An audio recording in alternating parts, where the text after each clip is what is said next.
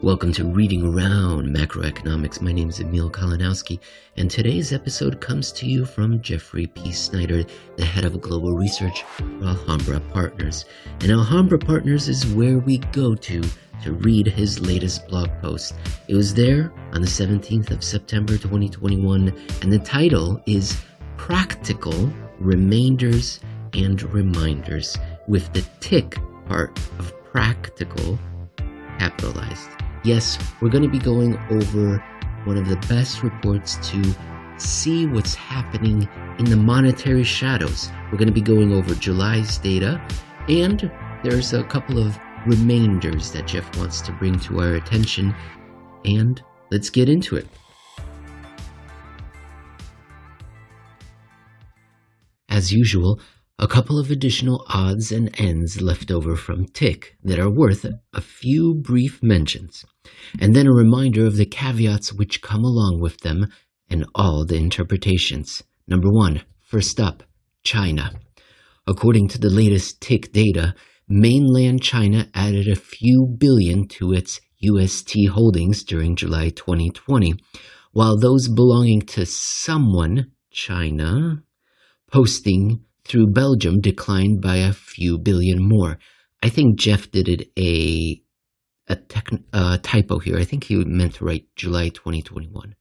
Okay, netting the two, a small decline otherwise more consistent with a weaker CNY, rising dollar, and yet that was the month when the Chinese currency really traded in its suspiciously narrow range.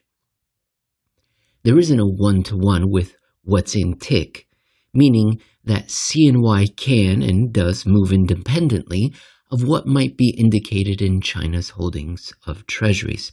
At the same time, the latter can be noisy in the short run, being affected by who knows what. See below at the end.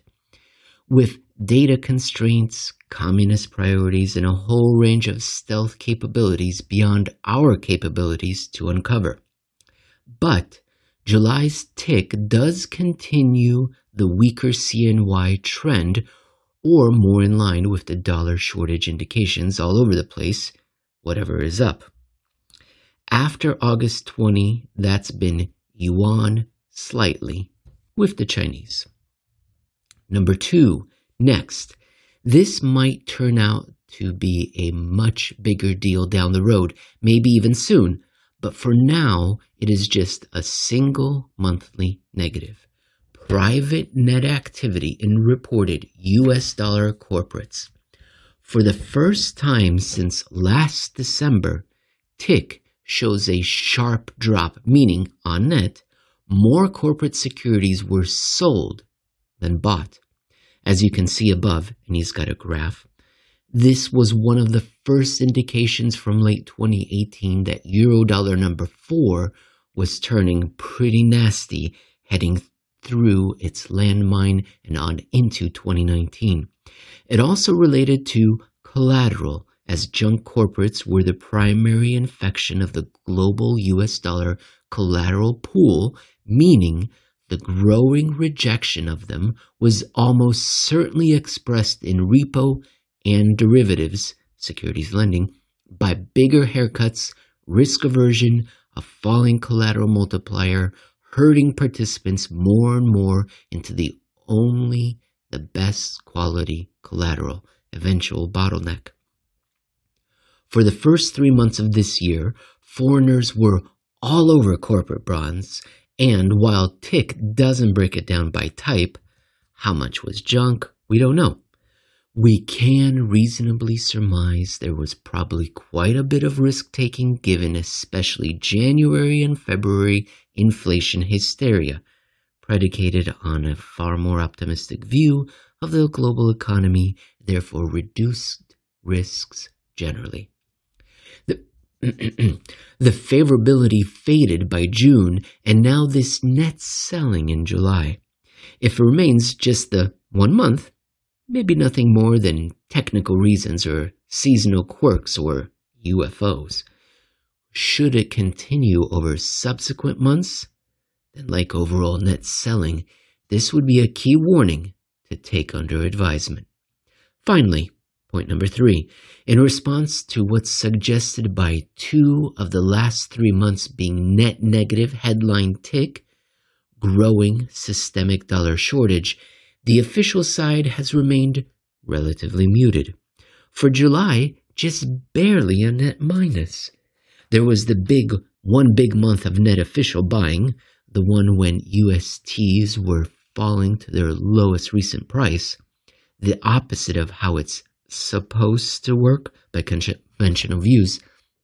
And that big month just so happened to be also the peak in reflation. This actually makes sense. More offshore dollars, reflation, prices for safe and liquid instruments fall, bond rout. Overseas officials are able to add more US dollar assets to their reserves, even as they lose value. Then comes the inevitable opposite. USTs begin to rise in price, yet foreign reserve managers sell them as a means to offset the reason for the falling yields that come with rising bonds. Dollar shortage has higher deflationary potential, therefore lower growth/inflation expectations, which since 2012 has forced officials, not just Chinese, to deal with the monetary shortage by mobilizing reserves. They don't just, quote-unquote, sell treasuries, though many appealing to the purposefully hidden use of, quote-unquote, contingent liabilities. Thus, when TIC shows foreign official net selling of USTs, the main reserve asset, it indicates dollar shortage, though to a degree which isn't likely described only by that selling. We know by this visible behavior, central banks are acting in response to a euro-dollar shortfall because we can see it here. But what else are they doing at the same time? Almost always, there's more to it. In our current case, the July 2021 TIC estimates, the pendulum has swung back in the other direction from reflationary monetary relaxation back toward shortage. Basically, consistent with everything else we find in this data, as well as market prices, etc., even if we don't know the full extent of what's being done about it. Deflationary potential up. Caveats. The TIC data, broadly speaking, is incredibly helpful and informative as one of the few sources for cross-border flows, even if it was never intended to be used in this fashion. However, what's missing from it is a third piece which remains completely absent. What I mean is, TIC captures bank data and asset flows from the US to outside, as well as from outside into the US. The banking data is broken down specifically into those two categories from the perspective of US banks, and this technical term also includes domestic subsidiaries of foreign parents. The first is what I call the blue, US banks who lend to, claims on, overseas counterparties. And then the red, US banks who borrow from, payable to, overseas counterparties. This lending-borrowing data in both directions also includes a small window into securities lending, the lending-borrowing of securities either explicitly held in repo or for in other ways that eventually lead back to collateral in repo derivatives, transformation. What TIC does not capture, or even go after, because it cannot, is the vast, likely larger piece of the offshore to offshore. It does get some US to overseas, and then some overseas to US, but there is nothing, absolutely nothing, even the best BIS data is wildly incomplete about overseas to overseas. You get a bank in the US doing something with a bank or non-bank in the Caymans. Some of it, not all, shows up on tick. That bank in the Caymans doing something in dollars with a bank in Singapore, ghost.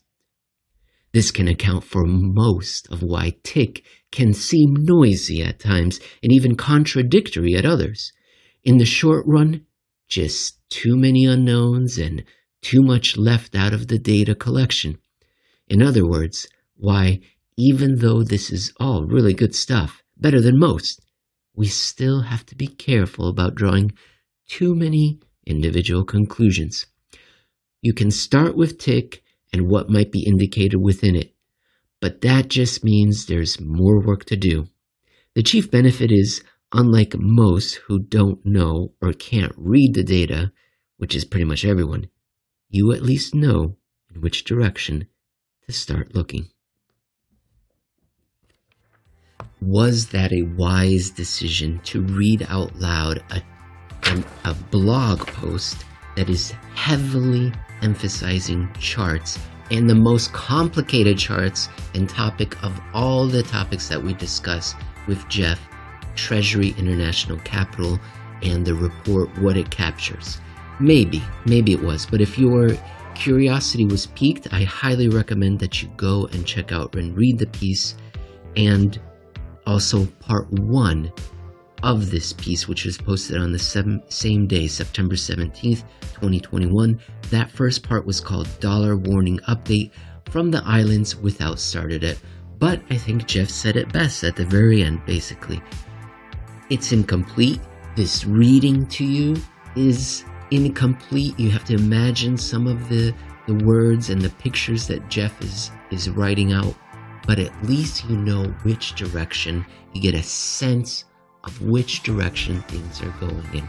Now, we were discussing July's data, and I know that the deflationary grip of the python that's wrapped around the global economy was strongest in May, June, and July. I think in August, the case count of the COVIDica peaked, and I think in August and September, things have been a little bit more reflationary, at least towards the end of August. So maybe in future episodes when we discuss tick, we'll see a relaxation, a bounce back that's taking place. Maybe. We shall see. Stay tuned.